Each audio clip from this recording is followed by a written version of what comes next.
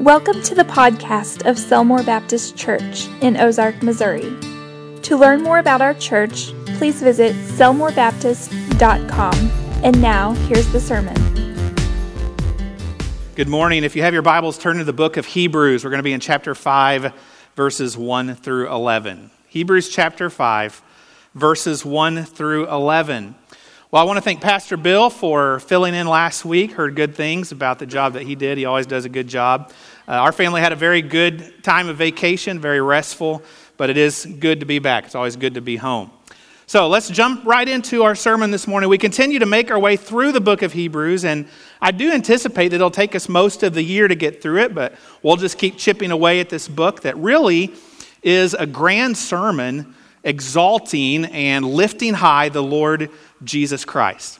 So let's review, as it's been a couple weeks since we were in Hebrews. Last time we were together, we looked at the end of chapter 4, which tells us that Jesus is our great high priest. As we know, the primary job of a priest is to mediate between man and God, to serve as the go-between. In the Old Testament, they had a human high priest who sacrificed animals to God to atone for the people's sins. However, in the New Testament era in which we live, we no longer need a human high priest to sacrifice animals on our behalf. Why? Because we have Jesus, the spotless Lamb of God, who gave himself as the perfect sacrifice for all of our sins on the cross. So that when we put our faith in him, his sacrifice pays the penalty for our sin and reconciles us to God so that we can spend eternity in heaven. In this way, Jesus is our great high priest. And not only is he our great high priest, but chapter 4 and verse 15 says that he can sympathize with our weaknesses because he was tempted in all the same ways that we are. In other words, Jesus understands what it is to be human. When we talk to Jesus about our trials, about our temptations, he gets it. So we can come boldly before his throne in our time of need, knowing that he understands and that we will find mercy and grace to help in our time of need. How special is that? That's what we talked about last time. Today, as we begin chapter 5, we're going to continue in the same vein, and we're going to talk about the qualifications for being the high priest.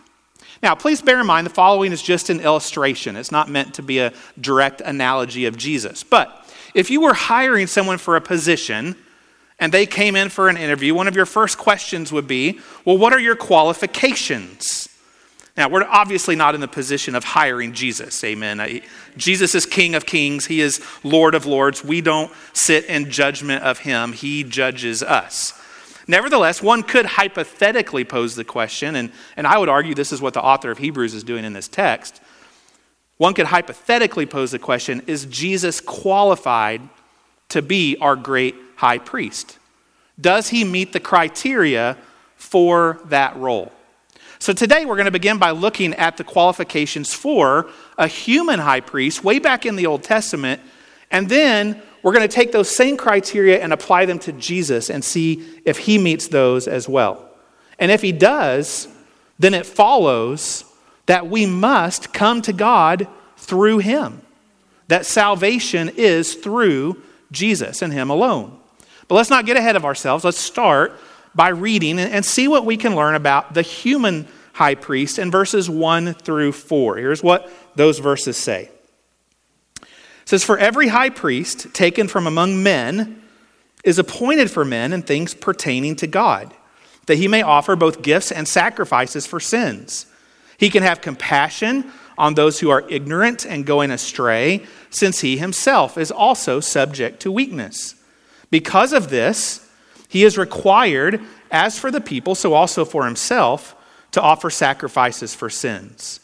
And no man takes this honor to himself, but he who is called by God, just as Aaron was."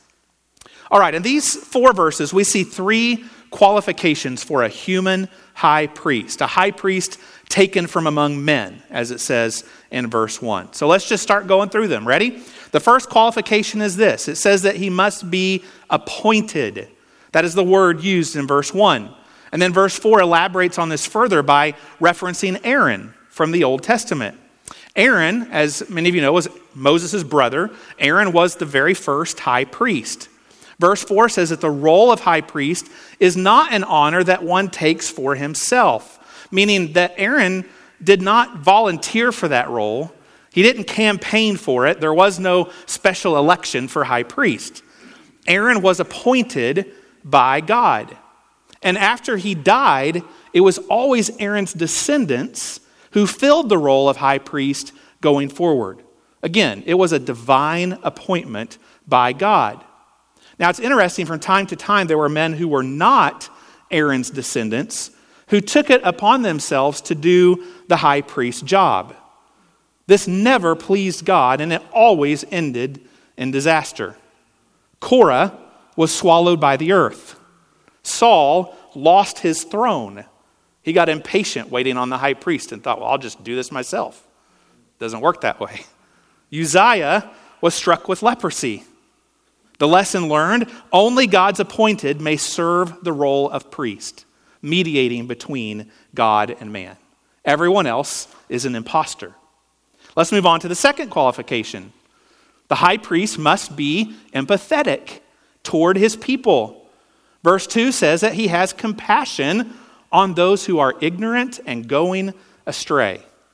The Greek there literally means that he is moderate in his passions. The idea is that when the high priest made sacrifice on behalf of the people's sins, he didn't get overly angry with them.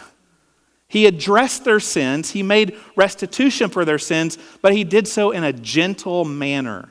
Why? The end of verse 2 tells us. It says, because he himself, that priest in other words, was also subject to weakness. The high priest struggled with sin just like the people for whom he was making sacrifice.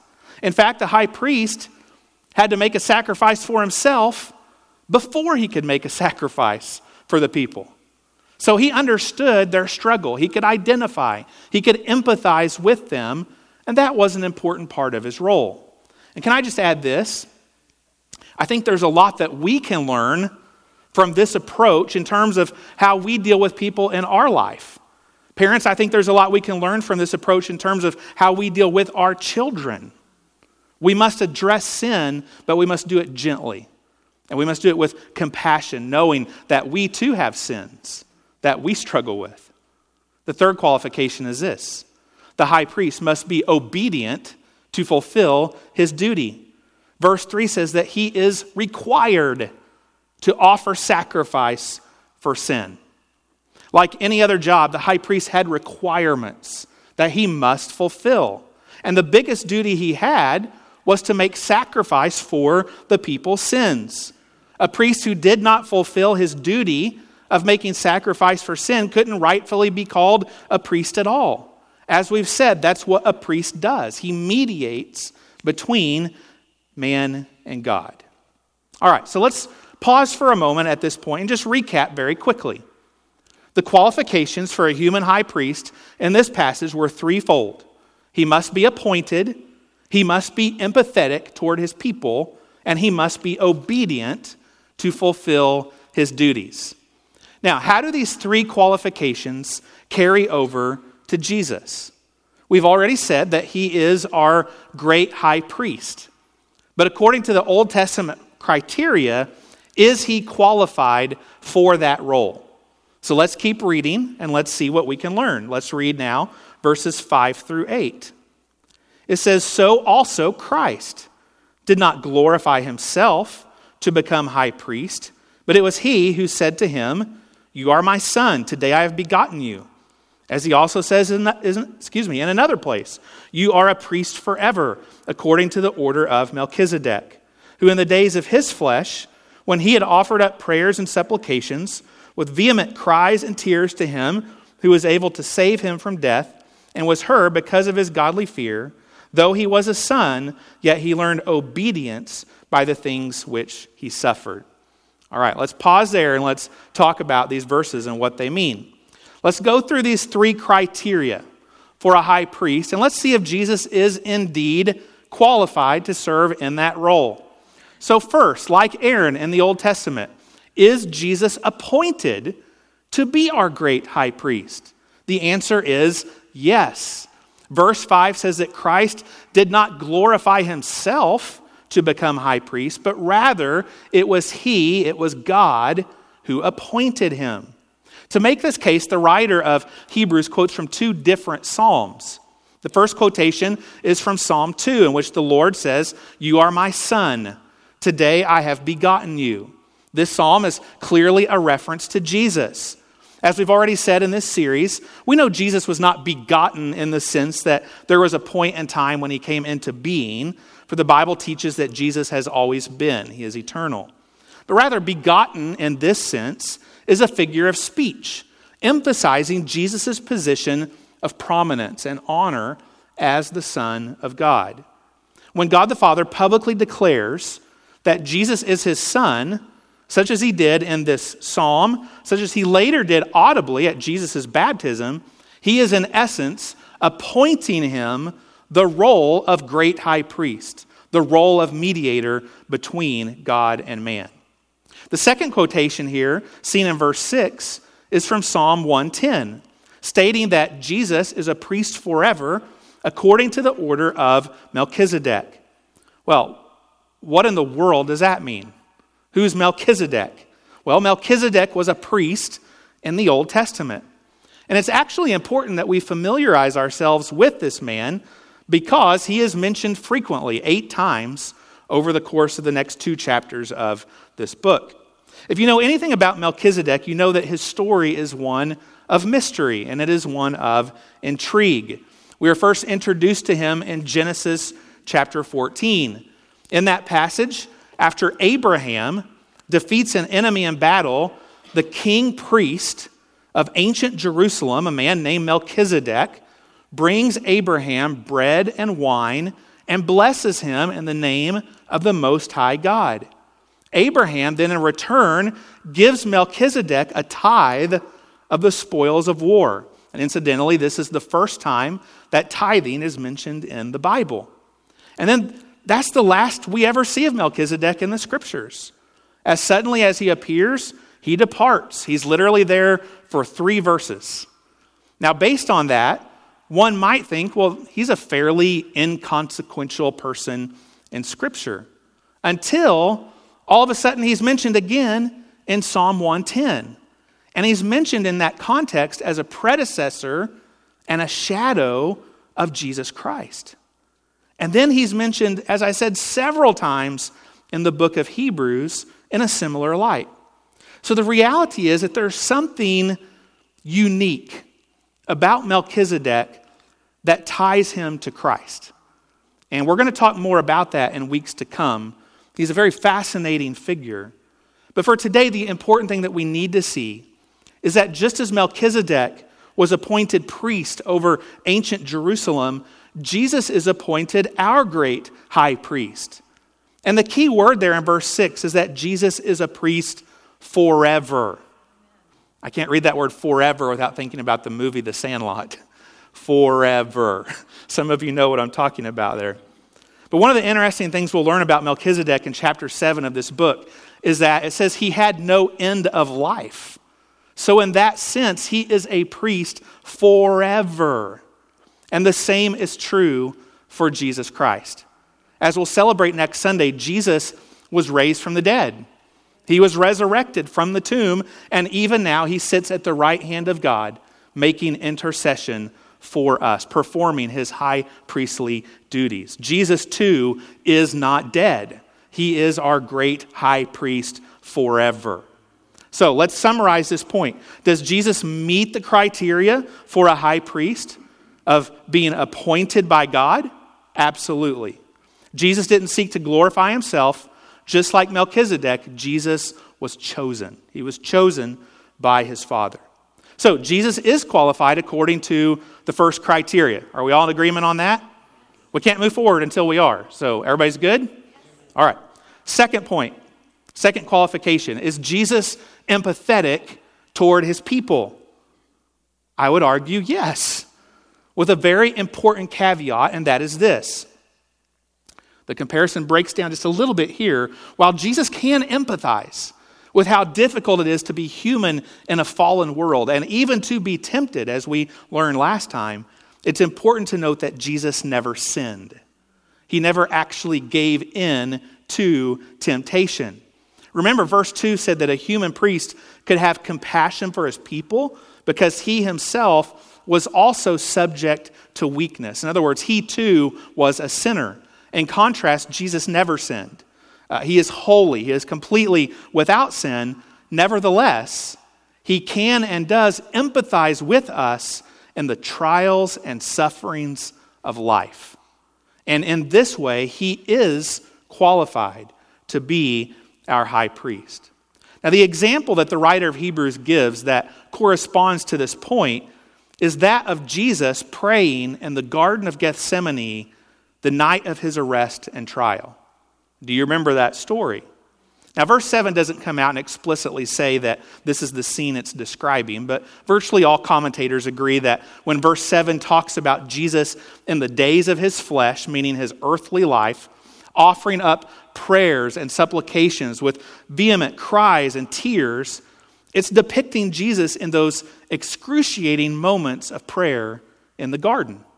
The Gospels tell us that in those moments, Jesus cried out to his Father. Do you remember this? He said, "If it is your will, please take this cup from me." Speaking there of the cross. He says, "Nevertheless, not my will, but thine be done." And the Bible says that he was in such agony at the thought of having to go to the cross and what lay ahead that his sweat became like great drops of blood. I doubt that any of us have ever been in such agony that we sweat blood, but probably many of us have shed tears, we have lost sleep, we have even gotten physically ill because of trials that we're facing or trials with loved ones that they're facing. And here's the point. Jesus has been there and done that. He gets it. He knows how difficult and heartbreaking that it can be to be human in a fallen world, to be betrayed, to suffer, to dread what's coming tomorrow. He can empathize with us in those things, and that's comforting to us. I love what it says at the end of verse 7 when it says that Jesus was heard because of his godly fear. Never think that God doesn't hear the prayers of those who fear him, crying out to him in agony. He does hear, and he does care. Now, that doesn't mean that he'll always answer your prayer the way that you want him to. For instance, Jesus prayed that if there was any way possible that the cup of the cross would be taken from him. And make no mistake, God could have done that. Verse 7 says that God was able to save him from death. But that was not God's will. And ultimately, Jesus submitted his will to the Father's. In like manner, there may be times that we cry out to the Father for him to take a certain action in our life, or to cause something to happen, or cause something not to happen. And in his sovereignty, he simply says, "No, that's not what I'm going to do." And we may not like that at the time, but we have to trust his plan. And we have to trust his heart. And we have to know that he is good. And above all, we have to know that he hears us and that he loves us. Well, back to the main point, Jesus can empathize with us in our trials. He knows what it is to struggle. He knows what it is to cry out to God in agony of spirit. And this means that he absolutely does meet the second criteria of a high priest. Well, let's move on to the third qualification and see if Jesus meets that. Is Jesus obedient to fulfill his duties? Yes. Verse 8 says that Jesus learned obedience by the things that he suffered. The word suffered refers specifically to his suffering on the cross. It was through his suffering on the cross that Jesus carried out his duties as great high priest in making payment for our sin by offering himself as the atoning sacrifice. It was through his suffering on the cross that Jesus reconciled a people to God. If Jesus had merely come to this world and lived a good life and taught some good lessons and healed some people of sickness, he still would have been an amazing person, but he would not have been qualified to serve as our high priest. Remember, what makes a high priest is that he fulfills his duties to offer a sacrifice. What makes Jesus our high priest is that he came and fulfilled his priestly duty. He suffered on the cross as the ultimate sacrifice for our sin, reconciling us to God. As Philippians 2 says, and being found in human form, he humbled himself and became obedient unto death, even death on a cross. The notion of obedience is found here in verse 8 as well. It says that, and this is a really interesting statement, it says that Jesus learned obedience by the things which he suffered. Now, to be clear, that does not mean that Jesus was at one point disobedient, that he was disobedient and then he had to learn obedience, because that would mean that he had sinned, and we know he never did. In fact, Jesus was always obedient to the Father. But here's what that phrase does mean. It was at the cross where Jesus' obedience was most thoroughly tested and demonstrated. And in this sense, in his humanity, Jesus learned obedience, or you might say he came to a fuller understanding of obedience. It is no different for us, is it? It's oftentimes through suffering that God teaches us faithful obedience. But the key question is, was Jesus obedient to fulfill his duties? And the answer is unequivocally yes. Jesus went to the cross and gave himself as a sacrifice for our sin, reconciling God and man. Praise his name. So, what is our conclusion from these verses we've looked at? Does Jesus meet the requirements of great high priest? Yes. He is appointed, he is empathetic, he is obedient. He is perfectly qualified to be our great high priest. That's great news. So that leaves us with one more question. What's the significance of all this? What does this really mean to us? And to answer that, let's read our last section of verses, Hebrews chapter 5, verses 9 through 11.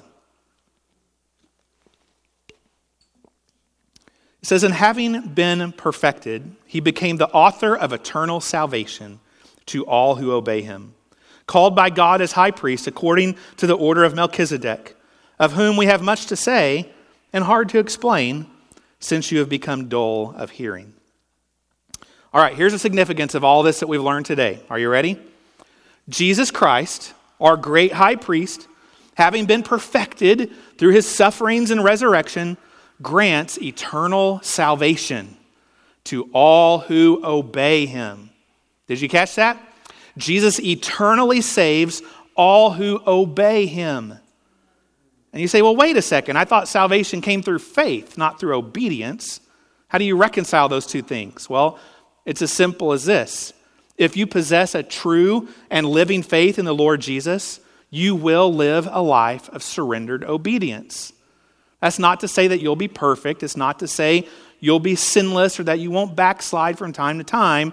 But it is to say that the overall pattern and direction of your life will be one of striving to live for Jesus in all that you say and do.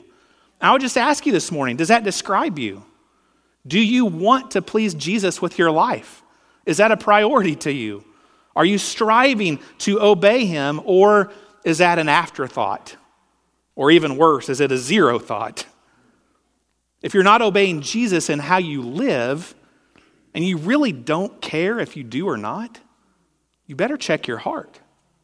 You better check your salvation. Moving on, verse 10 once again connects the dots from Melchizedek to Jesus. In verse 11, the writer indicates that he has more he'd like to say about this connection, and he will as we go through this book. But for right now, he says it would be too hard to explain because, he says, you've become dull of hearing. The Greek word translated as dull in this verse actually means sluggish. It means slothful. The issue is not that the Hebrews are dumb, that they're not capable of understanding. That's not what dull means as it's used here. The issue is that they're lazy, that they're not putting forth the effort to know God and to understand his word. When I studied that this week, I was like, ooh, that hits close to home. How much do we miss of what God wants to teach us because we're spiritually lazy? We're simply not putting forth the effort. Let's be students of God's word. Let's put forth the effort to seek God and to know him. Let's not be dull like the Hebrews, okay? And God will bless us for that. As we bring this to a close today, and we think about what we've learned, the good news is that Jesus is not only qualified to be our great high priest, as we've seen in our text, he invites everyone to come to God through him. All are welcome.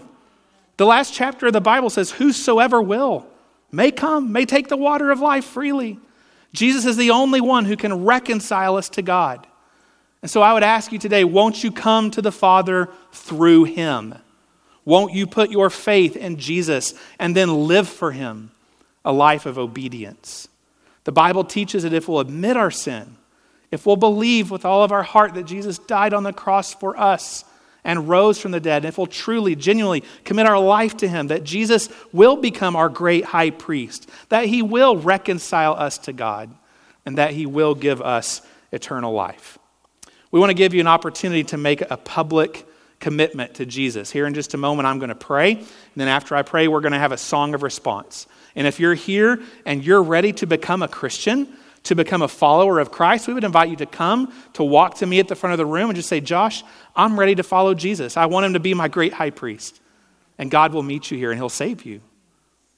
If you're here and you're ready to follow the Lord in baptism or unite with this church in membership, or if you just want to come and pray about anything going on in your life, that's what this time is for when we have our song of response. So let me lead us in prayer. Then after I pray, our musicians will come. God, thank you so much for this text. Thank you, Lord, for this word. This is deep stuff that we've looked at this morning.